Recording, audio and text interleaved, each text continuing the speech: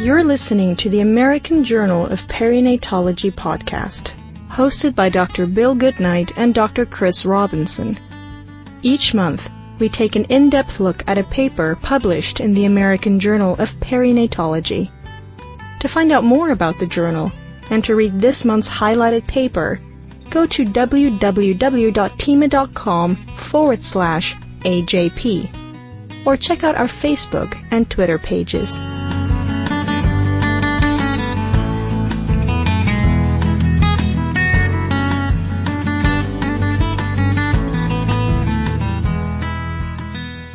Today, Dr. Carol Lannon and Dr. Jay Imes, on behalf of their co-authors, join us to discuss their manuscript using a state birth registry as a quality improvement tool. Administrative and population health data sets are powerful tools for research into maternal and infant health, but may have some limitations due to uncertainties about the accuracy of the recorded information. The goal of this project was to develop methods to improve the accuracy of birth certificate data while undertaking a project to reduce the rates of scheduled deliveries without a maternal or obstetric indication prior to 39 weeks in community maternity hospitals in Ohio. This project was undertaken by the Ohio Perinatal Quality Collaborative, a consortium of Ohio perinatal clinicians, hospitals, and policymakers. Previously noted differences in quality project outcome data and data obtained from birth certificate registries demonstrated a significant degree of discordance. The authors thus developed a program with two goals. The first goal was to reduce to 5% the number of women in Ohio between 37 and 38.6 weeks for whom induction of labor or cesarean delivery was done without appropriate medical or obstetric indication. The second goal was to improve birth registry accuracy so that focused variables will be transmitted accurately in 95% of the records. To accomplish these goals, the investigators used an adapted learning collaborative model with site visits to each hospital to develop and disseminate guidelines to avoid deliveries without indication prior to 39 weeks, and to evaluate and develop processes to ensure accurate transmission of data into birth registry databases. Plan, do, study, act cycles were then used with frequent contact, including on-site visits, webinars, and creation of progress reports between the investigators and the included hospitals to assist in data audits and development of site-specific mechanisms to address these goals.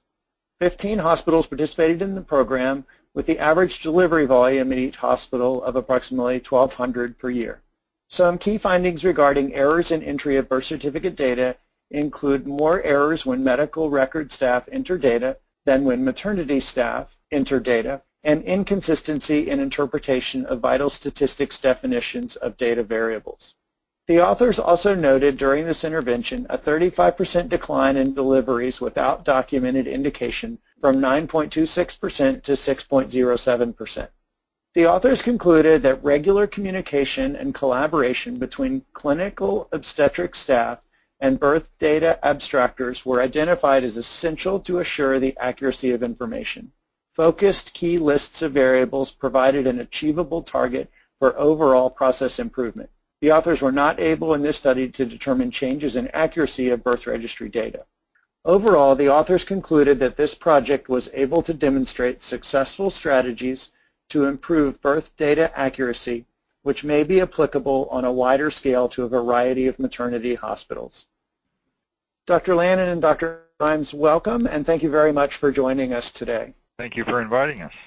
Glad to be here. First off, I'd love it if you could give us a little explanation about the structure and goals of the Ohio Perinatal Quality Collaborative. Sure. This is Carol Lannon. The Ohio Perinatal Quality Collaborative is a consortium of Ohio perinatal clinicians, hospitals, and policymakers who jointly established OPQC, as we call it, in 2007. The mission of the Ohio Perinatal Quality Collaborative is, through collaborative use of improvement science methods, reduce preterm births and improve perinatal and preterm newborn outcomes in Ohio as quickly as possible.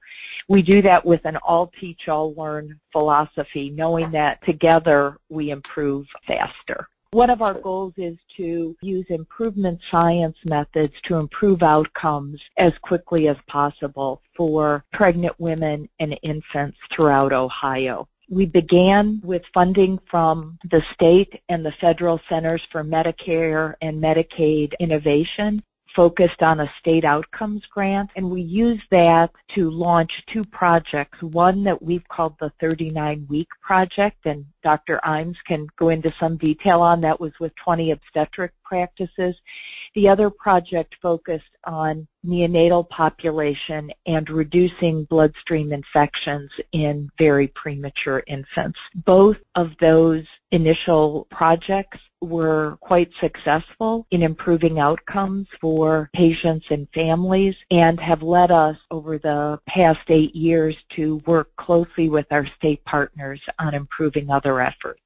One of the key elements in quality improvement is to have a population goal in mind and to pursue projects that are well supported by existing literature and supported by authoritative groups such as ACOG and SMFM and the CDC and others. And then to do projects about which the participants are excited.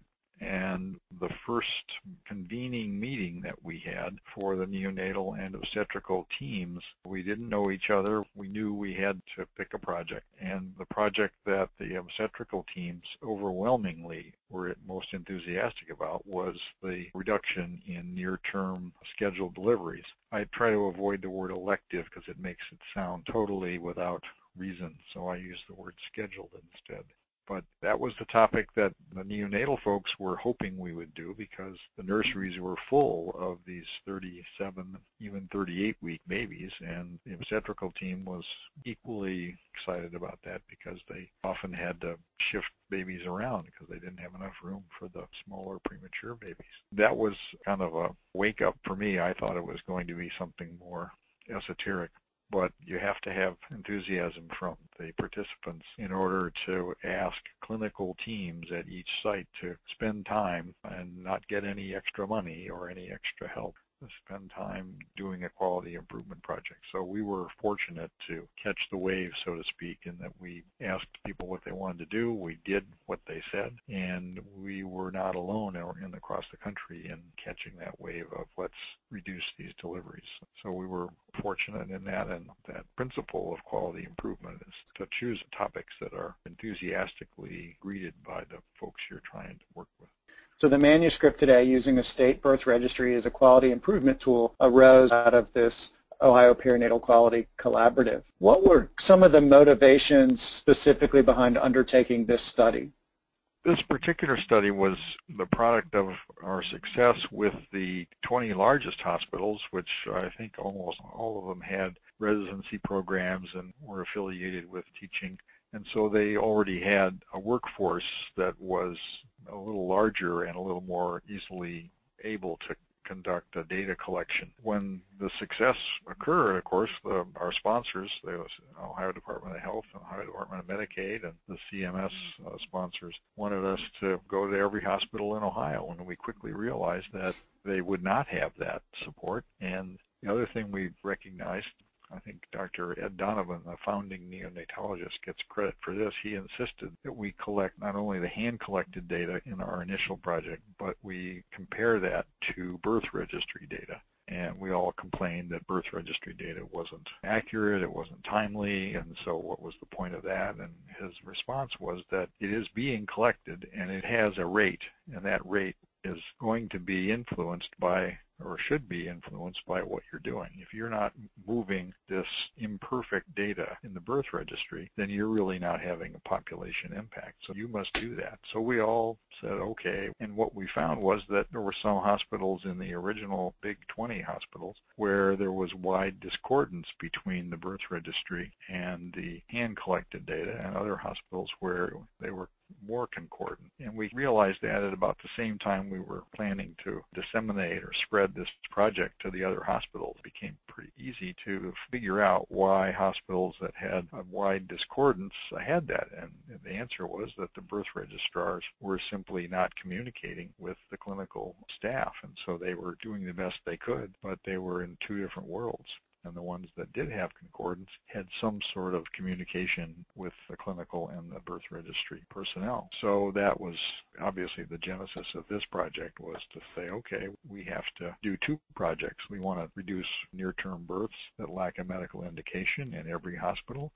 But to do that, we're going to need to use birth registry data. We can't ask these places that are smaller to collect hand-collected data. And so we need to do a quality improvement project to improve the birth registry, not only the accuracy, but the timeliness of it. So that's how we kind of got started. You alluded to this some, but birth registry data sets are frequently used as research tools. They're used in epidemiologic studies and explored in quality improvement efforts. So I think a lot of people use these birth registries. What are some of the benefits of these population birth registry data sets, and then what are some of the challenges of these registry data sets?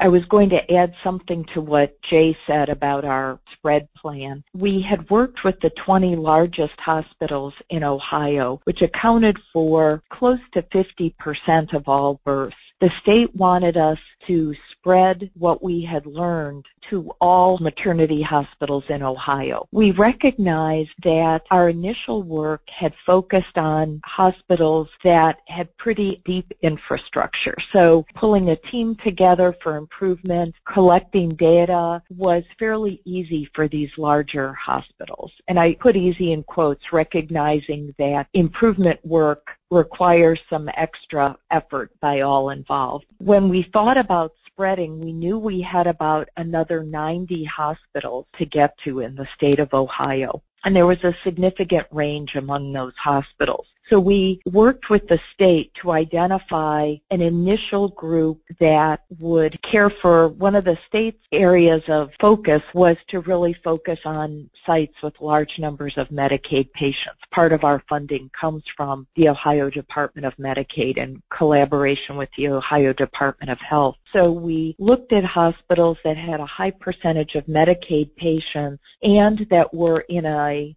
diversity of areas across Ohio, including both different geographic locations and a mix of urban and rural hospitals. We decided to work with about 15 hospitals so that we could pilot what we had done with the large hospitals, adapt it, and then spread that to the remaining 75 hospitals where we knew that the birth registry data was going to be the only QI tool that we could use to provide feedback for the sites, because we knew that many of these smaller hospitals did not have depth or infrastructure to collect some of the additional data that had happened in our initial project. So that gives you an idea of how we designed this phase of the project to extend this to all hospitals.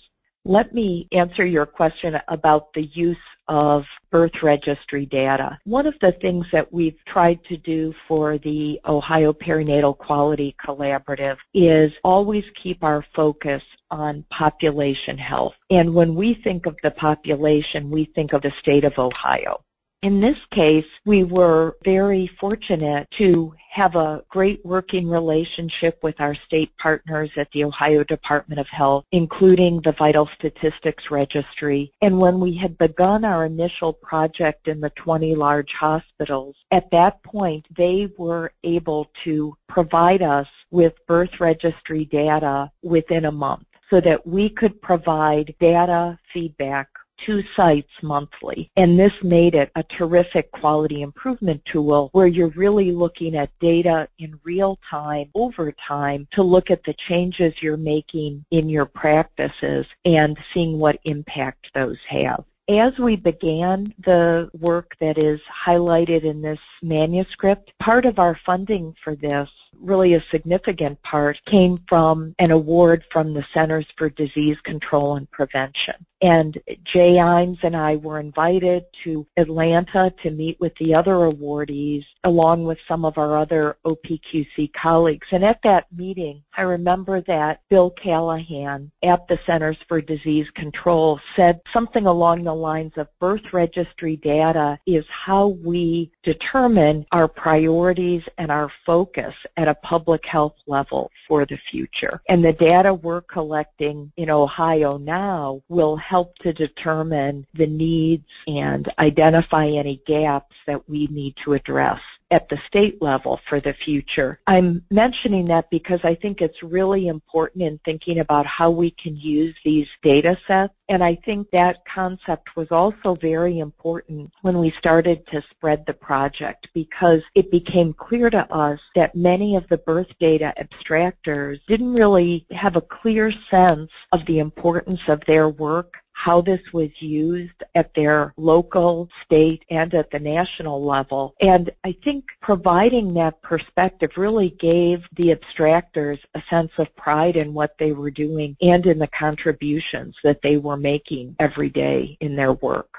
We encountered some of the difficulties in the initial 39-week project with the 20 largest hospitals around the definitions of, what's hypertension, what's preeclampsia, what's a valid reason for a scheduled birth. So we'd gone through some of the more medical barriers or, rough spots at that level, and we ended up creating a list of 13, since been added to a little bit, but a list of 13 specific variables that were absolutely essential to be recorded, and we made sure that we made that list and that we identified, defined exactly what those variables were, cleared up in a lot of face-to-face and phone calls, cleared up controversies over how to code things. We could list a lot of those things, but they were pretty much the standard ones that you'd expect, and probably the single most important one for us was the accurate, consistent determination of gestational age using best obstetrical estimate. And that is, of course, a national discussion that's kind of, I think, been all pretty much settled now, but we worked on that and the definition of a variety of other conditions. So those things had been done by the time we took this to the other 90-plus hospitals in Ohio. I think that's an important point about this study, is that those who practice in a large academic center, some of this is already sort of done, and they have more access to people who have maybe a larger training and more experience. But the setting where you did this, the manuscript that we're talking about now, might look different. Can you describe, just for our audience, what the type of hospitals look like how many deliveries do they do, what types of staff are you engaging to collect this data, what their experience might be? The hospitals we approached had, as Carol said, they were geographically diverse across the state. We're a fairly compact state in that we're not that far from one, east to west or north to south. So we could pretty easily visit these hospitals. They typically delivered about 1,200, 1,500 births. Some of them a little smaller, some a little larger, and had often one or two groups of physicians who were doing deliveries, maybe three at the most, so that we were often engaging hospitals where there was a dominant player. The chief of staff was the chief offender, so to speak, of wanting to deliver his patients on the day when he was convenient for him, that kind of stuff. And we emphasized with the hospitals that we are not the police. We are the data collectors and the information resource. We can process your data, and you can compare your data to what others are doing, and we can tell you how far outside or inside the lines you are, but you're the ones that have to make the change. We're not going to come to your hospital and shake our finger at Dr. So-and-so for doing things that are outside the ACOG guideline. There was a lot of telephone contact and a lot of education about how to do that. As Carol said, the populations were urban and rural, and the rural hospitals, of course, have sometimes some reasons for scheduling things that they need to do when they can. That's not necessarily the case for urban hospitals, so we had to account for some things like that. I might just add, Table 1 in the manuscript gives a summary of the number of births that occurred the year before we did this project in the hospitals. As Jay said, the mean was about 1,200, with a range from about 500 to 4,000. There was a range of percentage of births to moms on Medicaid from a low of 5% to a high of close to 77%. And we also included, we were able from the birth registry data to identify how many scheduled births were done without medical indication. And there was a significant range from about 4% to, I think it was almost 37%. And we purposefully included some sites that had very low numbers because we knew we could learn from them what they were doing. It's often helpful to have some sites like that when you're doing an improvement effort so that people can share what's worked and others can use that and adapt it. In your manuscript, you describe a couple of tools you did for implementing this program. One of the things that may be good from this manuscript is providing a model for other places to replicate the program that you established. A couple of these models that you had for disseminating this information included the Adapted Learning Collaborative model and the Plan, Do, Study, Act model. Can you describe how those work or how you implemented those in this project and how this helped keep hospitals and providers engaged over this time? The model for improvement and adapted learning collaborative model are improvement science methods, both developed by the Associates for Process Improvement and the Institute for Healthcare Improvement. With the learning collaborative model, we brought teams together for a face-to-face, what we call a learning session, very purposeful so that we're all learning from each other. One could call it a workshop, but we frame it a bit differently. At that initial meeting where we had teams come together, it was a clinician, the birth record abstractor, often a nurse and an obstetrician. We set the stage. Jay talked about what had happened in the initial project. We shared some of the things we had learned about the variation in accuracy and reliability of birth registry data and shared data from each hospital site that we had obtained using birth registry data. So it was both learning about what were the recommended practices regarding 39 weeks, what we had learned, and then actually seeing where your site fit and identifying any potential gaps. One of the ideas with the model for improvement is that you identify your outcome or your goal in being in the project. You have some measures that help you track whether you're getting there. And then you use what's called the Plan, Do, Study, Act so that you're really testing strategies. I think sometimes when we want to implement things, we say, okay, on March 1st, all of our practice will start doing X. And we find that we hit some bumps in the road with that. So what we do with the Plan, Do, Study, Act is suggest that you think about what processes might need to be in place at your site, how they differ from what you're doing now, and then you do some very small tests of change to see what strategy will work. And we really supported teams in doing that, shared what was working at other sites, and what we try to do is create a community of learners. We have monthly phone calls where teams would share what they were doing and teams could ask questions. We had two terrific quality improvement consultants who were both perinatal nurses in a former life, and so were terrific at identifying issues and also supporting the teams in between those monthly calls. Let me interject an example of that PDSA stuff that you were talking about. One of the keys to identifying scheduled births that didn't have a good indication was asking sites to adopt a log and simply ask the question, what's the gestational age and what's the reason for delivery, and then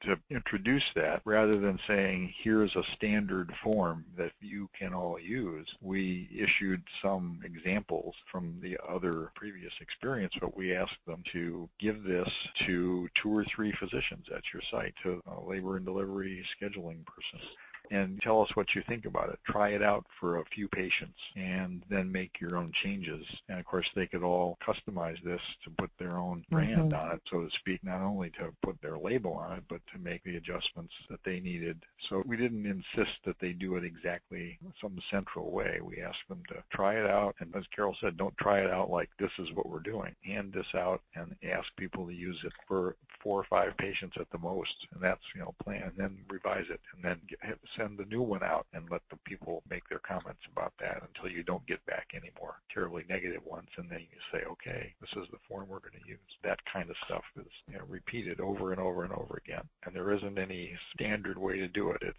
this is a goal. These are the methods that other people have used. Pick the ones you want from this list. Maybe you'll use all of them. Maybe you'll use some of them, and work towards getting the outcome that you want. And we'll feed that data back to you, and you can see how fast you're getting better compared to somebody else. And on these phone calls, we would be able to highlight Hospital X to say, how did you deal with this problem? And we know that they're successful because they're the ones we asked to do it. And we know that there are others on the call for whom this has been a problem. And so they get to hear about how Hospital X did it. Usually, as you go through a project, you find that Hospital X is on the receiving end of being taught by the hospital that they were sort of teaching before. So it gets to be a pretty interesting process. Fabulous ways to get people engaged and develop ownership in this process. I was new to this. You can tell that Carol understands the research foundations of this, and I had a little bit of new language, but it really is pretty common sense, really. It's kind of how you would approach things in another realm. I tried this and it didn't work, so I'll try something else because I want to get that goal. It's quite a bit different than research where you have to follow the protocol. It's like you get to change if it doesn't work. I think it was really important for the smaller centers, particularly as we spread to the additional 75 after this pilot, because what works in a large place may not always work in your site. And it allows you, I think, as you just said, to take some ownership, to really tailor things to what works in your site. The good thing is you're always tracking your data. So your goal is to get to the outcome and use strategies that work for you and your colleagues and patients. So it really is a great method. The other thing I'll say is that there are many improvement methods. I think people know about Six Sigma, Lean, the model for improvement. They all come from a very similar theory. One of the reasons that we like the model for improvement is it is very action-oriented, and we find that in healthcare and medicine, we're often thoughtful, reflective, all good things, but there may be a lot of planning and consideration, and it takes people a while to get to action. And our thought is always, how do we get to our outcome most effectively and efficiently, because babies and moms are depending on us. So we found the model for improvement very helpful in our various work efforts. We've touched base on this, but what would you summarize as the most important outcomes from this work, or this, I call it a study, but I think this project or this quality improvement project? What would you think are your most important outcomes? I think I'd say the most important outcome is the demonstration that the birth registry data can be customized and made more accurate and made more timely so that it can be used to track your performance over time. It was really something that the birth registry folks were doubtful that we could achieve. I certainly was doubtful about it, but I think that probably the number one takeaway from this is that the birth registry is, if you go through the changes that we did, it can become an active part of quality improvement, and quality improvement results in population health change. There are the specific features of the project you're working on, but for us, we think we can look forward to lots of projects in the years to come that will rely on birth registry information. I'd agree with what Jay said and add that I think behind that, what's important about using the birth registry as a QI tool, we really developed some key learnings about the importance of collaboration between the birth registrar and the clinical team. We developed some tools and strategies. There's 5 modules that the state helped develop and is now revising. The idea that rather than try to, what do they say, eat the elephant all at once or something, we, instead of attacking all 300 birth registry variables, we identified what group of content experts in obstetrics and neonatology thought were the top baker's dozen, the 13, and we really focused on that. It was a manageable level for the birth registrars and the clinical team, and I think what happened is we built confidence that for questions about the other 287 data variables, you had someone you could ask if you weren't sure about it. And so we really, I think, developed a culture of collaboration at the sites. And that, to me, is something, well, we believe it's been sustained, and we hope that that will be a legacy for the state of Ohio. Do you have specific plans or a specific set of programs to ensure sustainability? Yes. again with support from the Centers for Disease Control and Prevention. Ohio was selected as a mentor state for several other states with a second award, and we used that funding and support from our state colleagues to develop regional workshops throughout Ohio that bring together birth registrars and clinical teams. There are a set of office hours monthly where sites can call in with questions about the birth registry data. We're updating some of the tools that were developed. Jay has been a real part of this and may want to talk a little bit more about it. We're also in discussion with the Ohio Department of Health Vital Statistics about how to continue this when the CDC funding ends, because I think we've developed a very nice partnership with the Vital Stats group there. The two things that I've been doing with Beth White, who was one of the original quality improvement coordinators, she's continued in this, is to do these monthly virtual office hours where somebody from the Vital Statistics and a clinical expert and Beth are on the line, typically to give a brief presentation about a particular diagnosis or a particular field on the birth registry, and then there's open time for questions. And then the other part of it is these regional workshops. One of the things we've profited from is that there is a faculty of volunteers, and some of them supported, some of them volunteer physicians and nurses who are available throughout the state. So we have these periodic regional seminars, and sometimes I go as the physician, and sometimes other physicians located in the northeastern part of the state will go, or somebody in the Cincinnati area in the southwest will be the clinical expert, and we all are there to give a little presentation about what we're doing now, what's the current project. We've done the progesterone project and reported that, and so we have questions about that on the birth certificate and updates on what the Joint Commission is now requiring for this or that variable, things of that nature. And it really keeps that birth registrar workforce engaged and supportive, and I hope excited with their work. They ask good questions. We sometimes are like, yeah, you're right. What are we going to do about that? Anything I missed that you want to talk about? I would just emphasize we're not the police. This isn't a top-down thing. We have found success with data gathering and measurement and packaging and returning it to sites and sharing their data and allowing them to compare it to everybody else's aggregate data. No sites have so far volunteered to publish their data, but so everybody knows that what OPQC can gather will stay with OPQC. We have not had a security breach, so to speak, and I think that's part of our success as well. Everybody gets their own, and they get the aggregate, and that's it. Dr. Lannon, Dr. Imes, congratulations on this work. I think this sets out a great model for how you can encourage and facilitate improvement in data collection, as well as sort of a large healthcare system-wide quality improvement program. And hopefully other places will be able to take some of what you guys learned and apply it to their own areas. Thank you very much again for taking the time to join us today, and congratulations on this manuscript. That was the American Journal of Perinatology podcast. Thank you for listening.